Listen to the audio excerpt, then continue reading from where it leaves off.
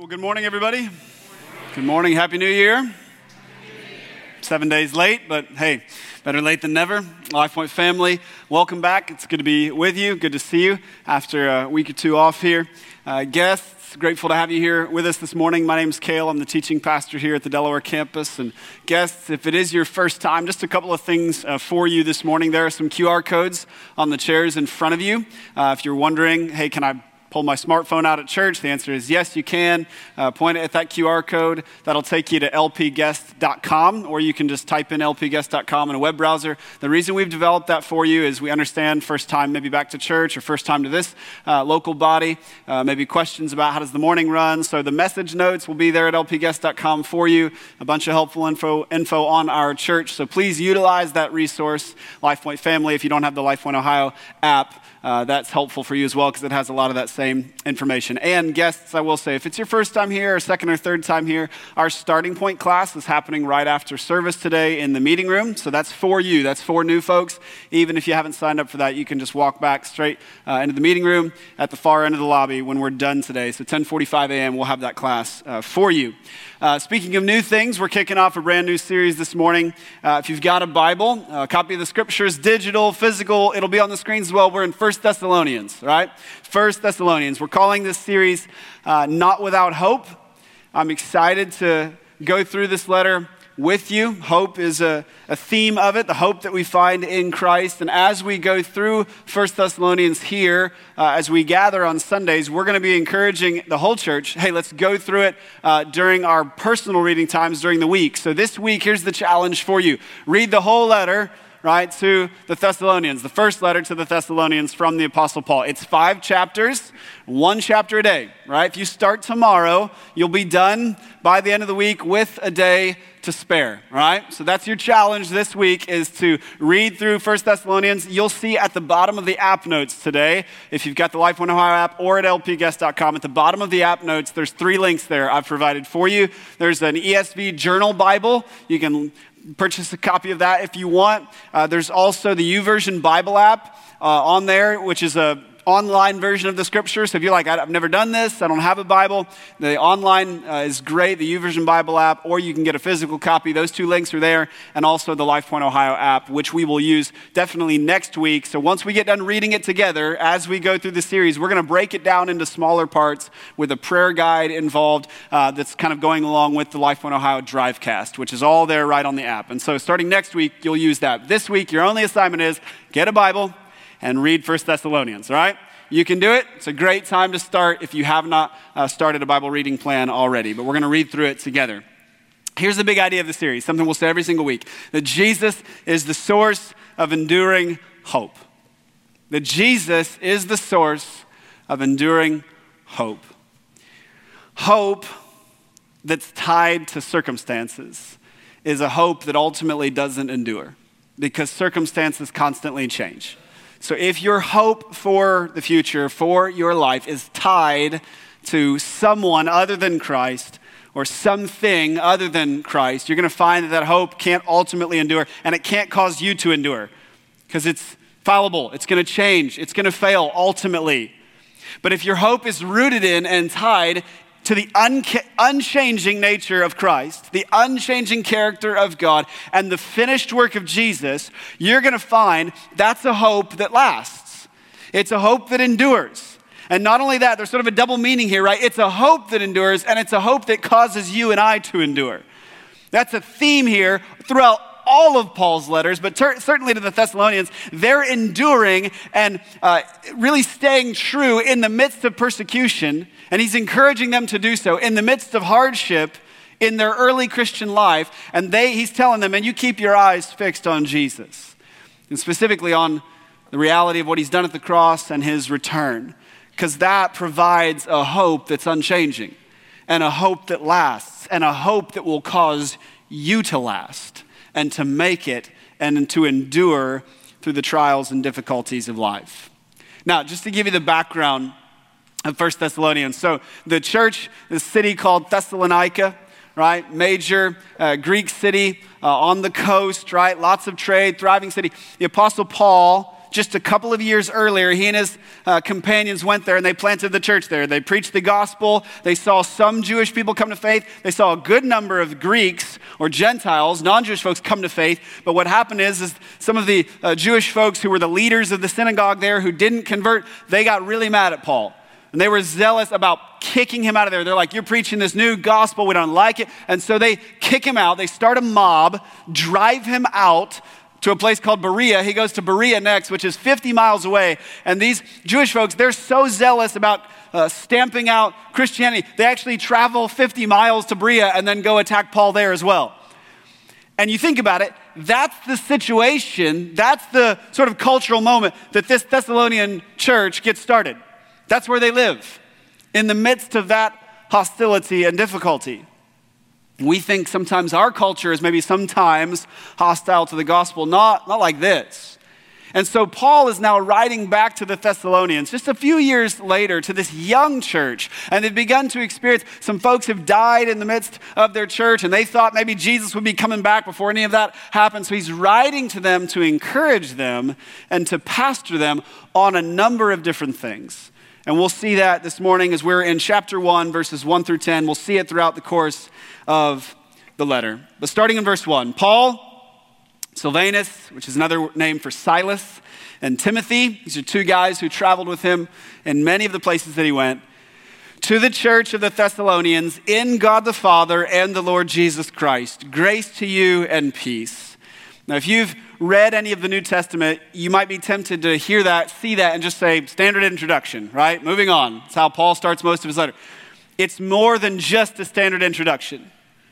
Notice, Paul's reminding them from the outset of who they are and whose they are. To the church, he says, that's who you are. If Paul were writing a letter to us, he'd say, guys, to the church, to the people of God here in Delaware, in the Lord Jesus Christ, in God our Father. That's who you are. And that's really important. You say, why is that so important? Because he's about to spend the next 10 verses and the rest of the chapter telling them a lot of things about, hey, these are things that you've done. These are things that you should keep doing. I want to encourage you. And here's stuff that you should be doing. But before he talks about stuff they should do, he talks about who they are and reminds them of their identity in Christ. It's what we call here gospel identity. It's the first of our core values. And as we start off a new year together, let's just be reminded of that, right? As we look at this year, and there are things we're going to talk about in 2022 that we did and God did in us and stuff that we want to do here in 2023. But as you look at your life and see, you're going, man, I've got stuff I want to stop doing and stuff I need to start doing, and I've got to reprioritize. Yes and amen. But start with, who are you? Who am I? And whose am I? You, if you're in Christ. And if you're here today and you're not in Christ, that's what we're talking about. How do you be in Christ? You turn from sin. You trust Jesus with your life. And you are redeemed by the blood of Christ shed at the cross for you. You're saved. You're brought back into relationship with the Father. And you belong to him. You're his son or his daughter. That's who you are. And that changes the conversation about, okay, what should we be doing? So he starts with who you are and whose you are. He says then this in verse 2. We give thanks to God always for all of you, constantly mentioning you in our prayers, remembering before God and Father your work of faith and your labor of love and your steadfastness of hope in our Lord Jesus Christ. There's that hope. That's why I called it enduring hope, right? Another way to translate that is this enduring hope. Hope that endures, hope that causes us to endure. And where does it come from? He says it's in our Lord Jesus Christ. He's the source of it. It's his life and his sacrificial death and his victory over the grave and his return. That's where our hope is rooted. We keep our eyes fixed on him. Now, there are two things, major things I want to point out from verses 2 and 3. Starting actually in verse 3. Paul is trying to encourage the Thessalonians, right? He tells them, right, you guys, I'm remembering before God and Father your work of faith and your labor of love and your steadfastness of hope. And what he's basically saying is, you guys have done a really good job. You guys have done a good job of enduring. Some letters he writes are not like this. Galatians specifically, right? It basically starts off with, what are you guys doing? Here with the Thessalonians, he's like, good job. You guys are a young church, but you're enduring and keep it up. And so as I read this and I thought about what Paul is doing here, I want to take a moment and basically do that with us and say to us, Life Point, let me take a moment just to encourage you about what's happened, what God has done here this past year. This past year, we as a body, we hoped together and we prayed together and we shared the gospel and we shared our lives with one another and we labored and we gave for the sake of the gospel. And God has done some extraordinary things. And I don't want us to just sprint into the next year before pausing and saying, hey, let's look backwards, okay? Let's thank God for what he's done. 2022, 28 people baptized here at this campus. 28 people baptized at this campus. Across all of our campuses, 154 people baptized. One of those baptisms was a young high school lady here at this campus. She came to Christmas Eve service for the first time at the end of 2021. First time she'd ever been here, gave her life to Jesus, and was baptized at the beginning of 2022. I'm just going to read to you. She sent us a text at the end of the year, and I'm going to share some of this with you because it's incredible. She says, if someone would have told me a year ago I would be the person I am today. This is a girl finishing up her high school career. If someone would have told me a year ago I would be the person I am today, I would have laughed in their face. The relationships I've found, the community I'm a part of, the genuine love I have felt from the Lord and those he placed in my life, the joy, the peace, the comfort, and the contentment. Almost a year ago, I was born again through Christ. She goes on to talk about how God has healed relationships in her family that she didn't think could be healed. She says that she never thought she'd have a father or the love of a father, but she now realizes that God is her father and that he loves her. She talked about the Lord showing her that she's stronger than she thought she was, that she doesn't need a romantic relationship to fulfill her or make her feel complete. God changed that. That's a theme through her text. She says, God changed that. Jesus changed that. She says this, listen to this. I assumed I had to get comfortable with the feeling of self-doubt and hate, the feeling of not being good enough. Jesus taught me who I am in his eyes and changed my perception completely. I thought I would never have a family or people around me who would stay. Jesus gave himself to me along with Life Point's community who has given me a home. I could go on forever about the ways in which Jesus has changed my life completely, but I want to end with this. I used to look at life as pointless. Life was not ever going to get better, and I was the problem. The one thing that has changed that is God. He is the reason for life, and I now have a purpose. And for now and forever, I desire to live my life to glorify him and lead everyone I can to him. Church, you might not know this girl personally, but because you're a part of this body and we do this together, you're part of this story. You're a part of this. We disciple people as a community. It does take a village. It takes a body. That's why God brought us together. And as we share and as we pray and as we give and as we share the gospel and share our homes with one another and we gather and we sing and we sit under the word, God's doing stuff like this. We commissioned out nearly 100 people to be a part of starting 2 new campuses, 2 new communities of faith, one in Marion, one in Plain City. Just in the last term of life groups, we started 5 new groups. 80 more people got into life groups. We had nearly 700 people in groups together. We start another term of groups coming up here in a week. If you don't have a group, get into a group. I saw this church over the course of 2022. Individuals, groups, give away tens of thousands of dollars to the poor, to individuals and to families in need, to our community. And as a church, corporately, we gave more than $100,000 to missional efforts across our state, our nation, our community, and literally through our global partners to the world. We prayed together, we cried together, we gathered here in our homes, we shared the gospel, and I believe God has used, we're not a perfect church by any means, but I believe God is using us and has used us to build his kingdom here because he promised he would. God is faithful. And here's my encouragement to us. Well done. And as we head into a new year, let's keep going. And by God's grace, let's do more. By God's grace, let's ask God, let's go before the throne and say, God, use us. We want to see more of this, more of you changing people's lives. And let me just say, it's a joy to do this with you. Second thing is this, go back to verse 2. Paul starts, he says, we give thanks to God always for all of you who constantly mentioning you in our prayers, remembering before God our Father. So I want to just give you a couple of things here about if your prayer life, you're like, Kelly, it just feels like sometimes I'm praying and things are bouncing off the ceiling and back towards me. It feels stale. I don't really know what to pray about. So let me just give you 2 guiding principles from what Paul says here. 1, get the focus off of just yourself. One, get the focus off of just yourself. Two, let there be praise along with petition. Okay?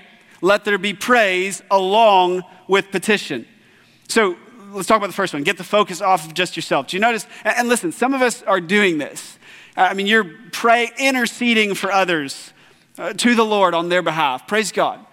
Some of us, you may feel like, I don't understand why it feels so stale. I don't feel like I'm hearing anything. And maybe it's that your prayer life has become just too focused and centered on nothing but you.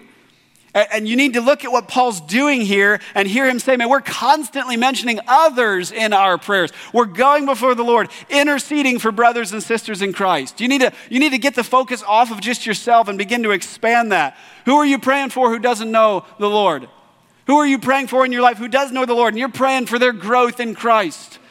As I think about it in my own life, I don't always do this, but maybe this will be helpful. Sometimes I think about it as concentric circles. And I start, yes, with myself. Lord, I'm praying. But then my wife and my marriage, my family, my children, our church, our community, people who know Christ, people who don't know Christ.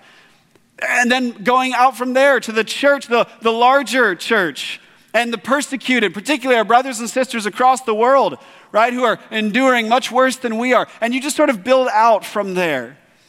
Get the focus off of yourself and say, Lord, you've given me the opportunity to come to you and petition on behalf of others. But then secondly, let there be praise along with petition. What did Paul say? I thank God. I'm remembering before God all the things that we've seen in your life.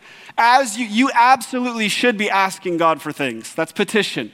Lord, here's stuff I'm asking for, me, for others. But let there be praise as well. Take time in prayer to say, God, I want to not just today ask you for stuff, but I want to thank you for stuff that you have done. I want to thank you for who you are. Morgan and I took some time at the end of the year just to sit down and, we wrote stuff out, the good and the bad of 2022. But ultimately just to say, God, thank you.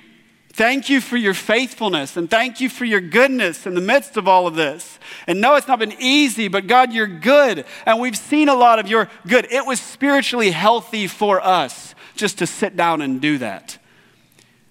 Let there be praise along with petition. And can I encourage you, don't wait until Thanksgiving to sit at the table and to say, hey, what are we thankful for?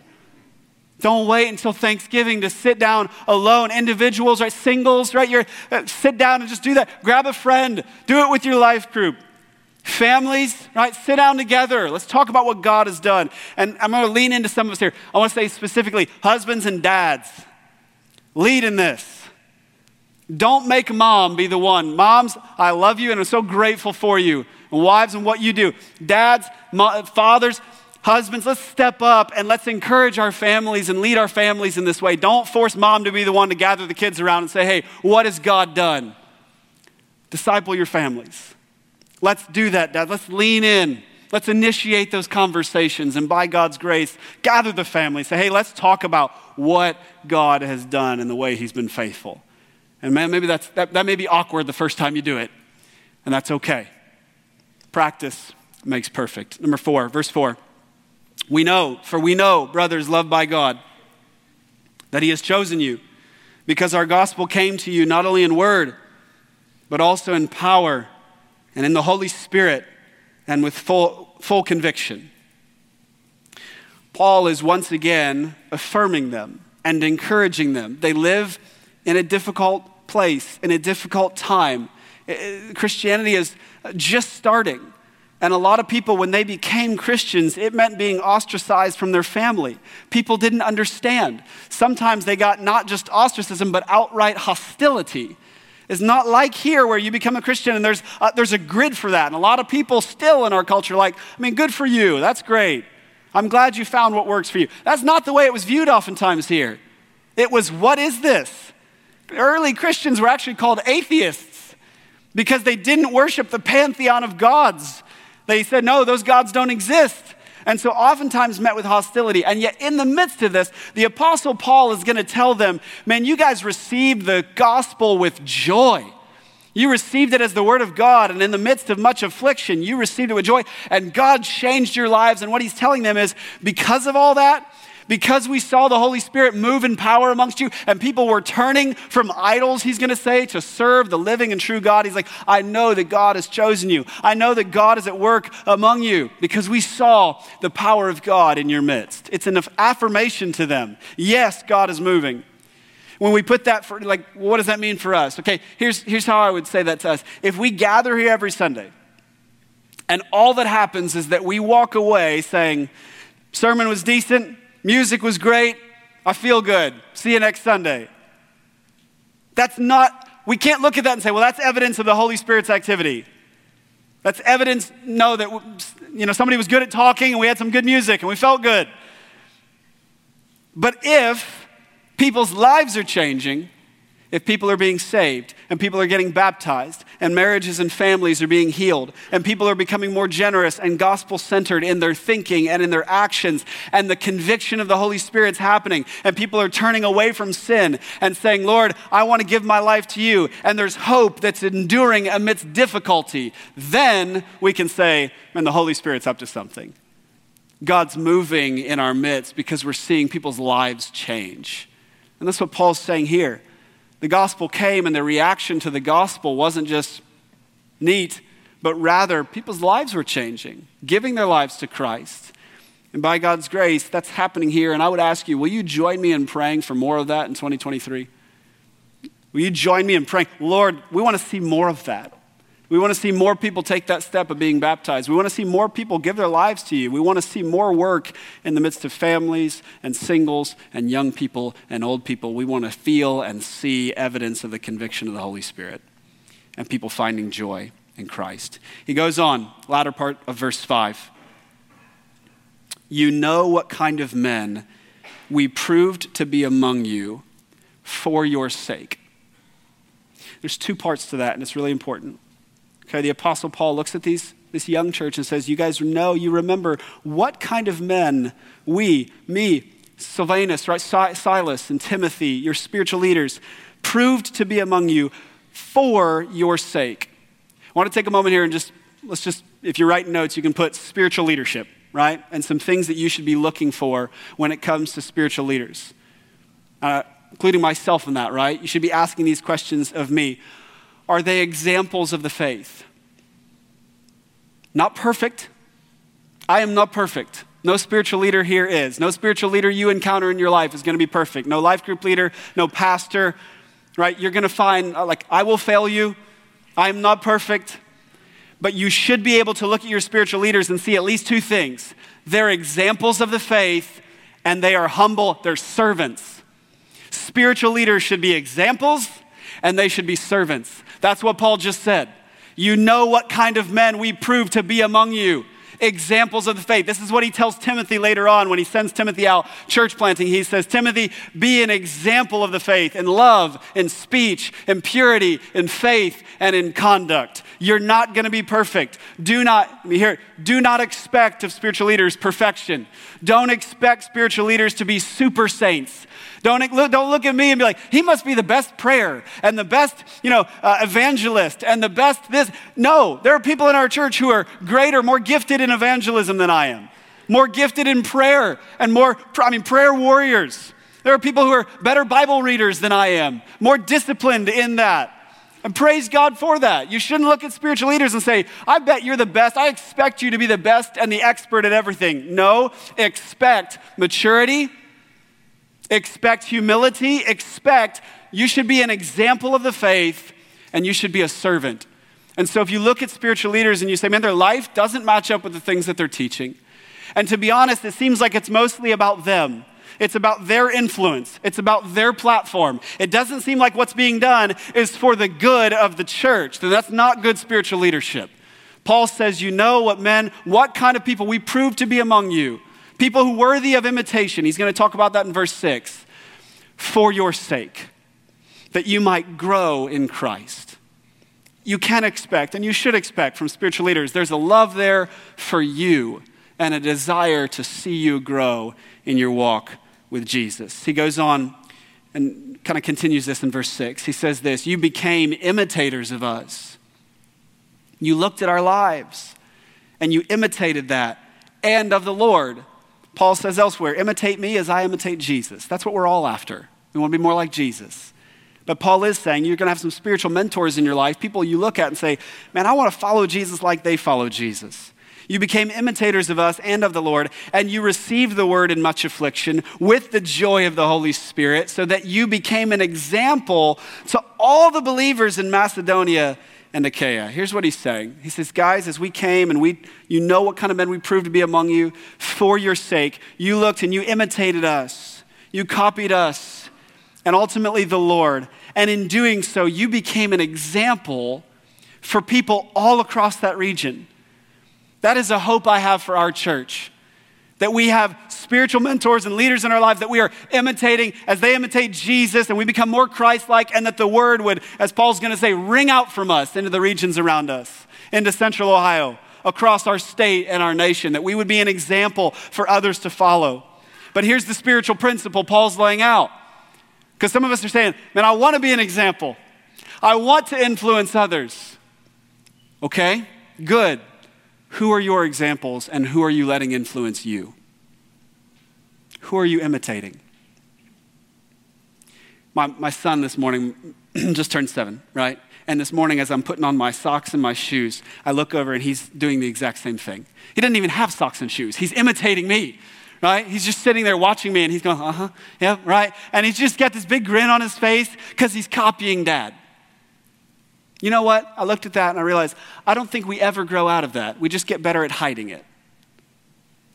Because we're still doing the same thing as adults. We got other people we're following on social media, right? What TikTok videos are you watching? What news are you listening to? What podcasts are you listening to? What books are you reading? We're always doing that. We're always looking at others and we're taking our P's and Q's from other people. And I think the Apostle Paul is saying, make sure the people that you're taking your P's and Q's from, particularly as far as your spiritual life is concerned, your life purpose, make sure they're people who love Jesus and can help you love Jesus. Imitate those who are worthy of imitation. And here's the spiritual principle. As you follow people who are worthy of imitation, then you become a person worthy of imitation. As you imitate worthy people, you become people worthy of imitation. As you follow godly examples in your life, you become a godly example for others to follow. That's how discipleship works. And so I mentioned life groups earlier. If you're looking at your life, you're like, okay, I don't know who exactly. Shameless plug for life groups. Get into a group. They start next Sunday. The catalogs are out, right? Grab a catalog, email one of the pastors. It's all online as well. If you don't have Christian community around you and you're like, man, this needs to change. And I believe, yes, you're correct. It does. Get into a group. Not everybody in the group is going to be spiritually mature and worthy yet of imitation. And I'm not talking about perfection. I'm talking about spiritual maturity. But there are going to be people in that group that you meet that you're like, man, teach me. Let me imitate you as you imitate Christ. Get into a group, and as you look at your life, ask the question, who am I imitating? Who am I letting influence me?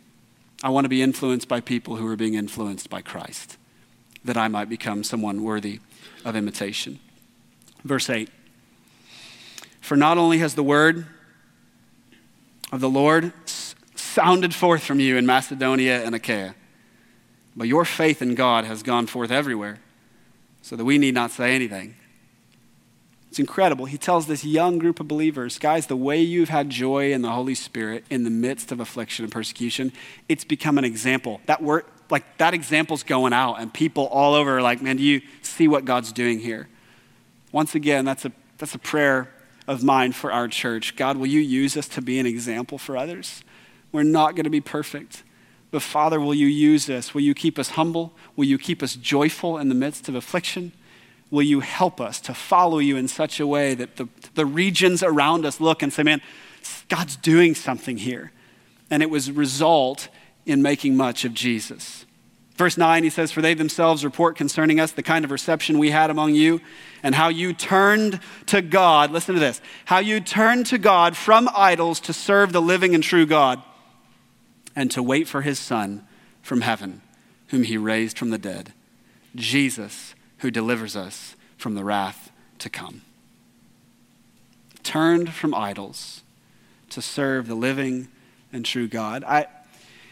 I want to give a warning/encouragement to those of us here today. And maybe you would call yourself a Christian. Maybe you wouldn't call yourself a Christian. But you can look at your life and you can say, man, right now I am worshiping at the altar of other gods and not the Lord.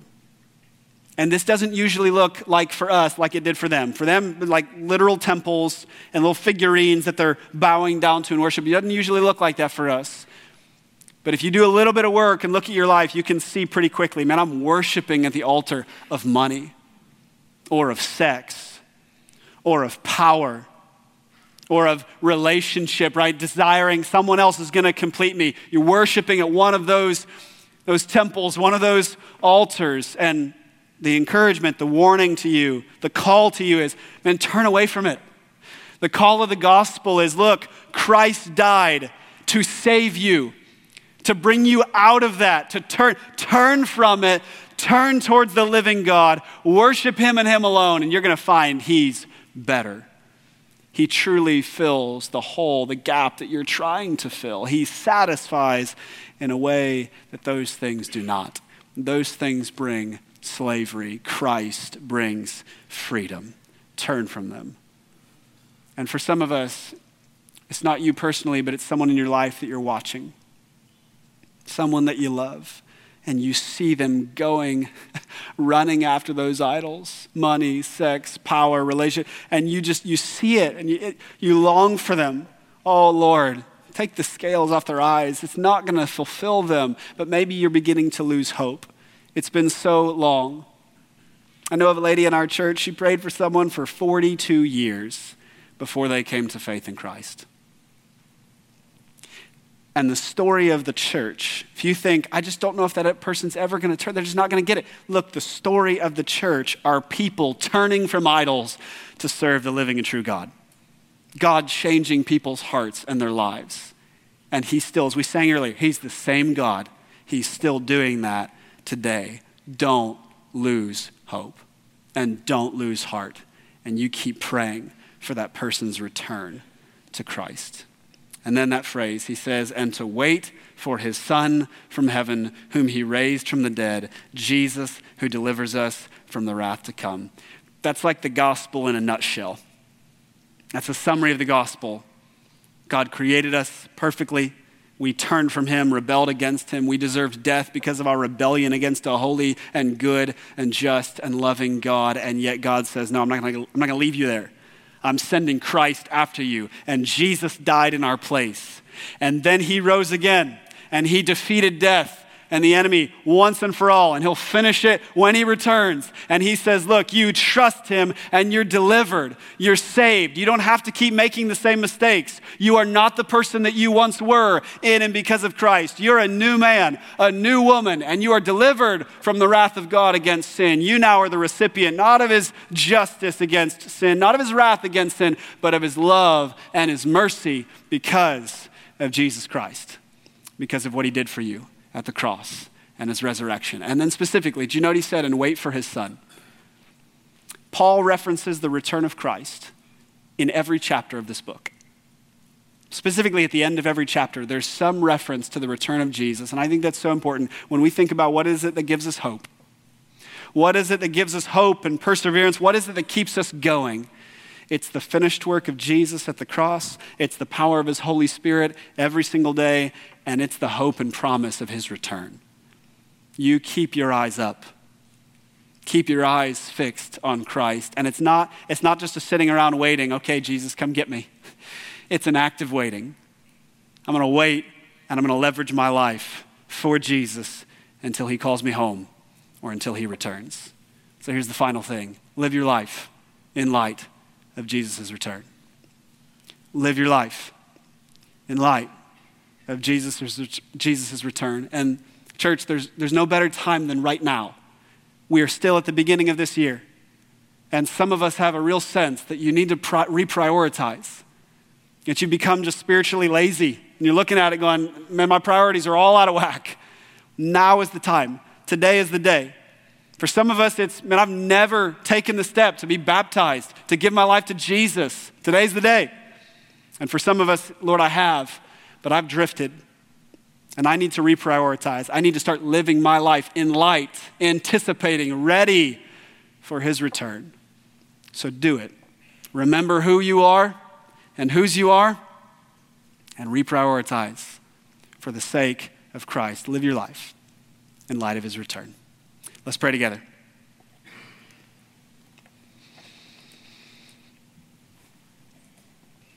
Father, I pray for those of us who are yours, God, who are here today, and we would say, man, I'm in Christ. I'm part of the church because of God and the Lord Jesus Christ. Lord, will you help us? Thank you for the ways that you've worked in us and through us in 2022. God, will you do more in and through us in 2023? Will you grow us in faith? Give us joy in the midst of affliction. Help us to be passionate about reaching the lost. And Lord, may we live our lives. Help us to live our lives in light of Jesus' return. And God, thank you for what you've done for us. Every day, will you help us to remind ourselves of that, to preach the gospel to ourselves, and to wake up in the morning and say, no matter what happened yesterday, and no matter what's coming today, the truth is that I am God's child, saved by the grace of God through faith. And Lord, let that change every day for us.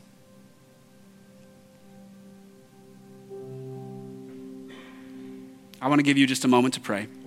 You pray, speak to the Lord. Anything you need to say to him before we close.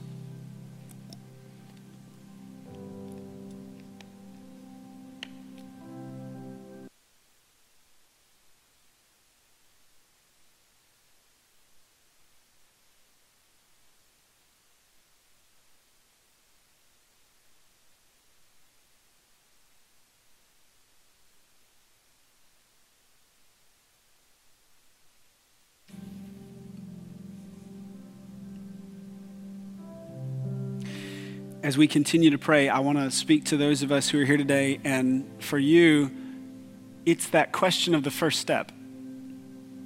You came here today and maybe you wouldn't call yourself a Christian, or maybe you've claimed that, but you know, I've never taken the step to trust Jesus with my life.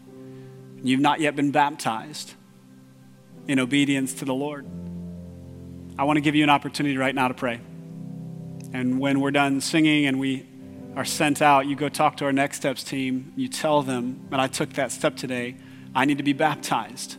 I haven't yet been baptized in obedience to the Lord because he's changed my life. I want to give you an opportunity to pray with me right now. You pray in your own words. You can pray along with me.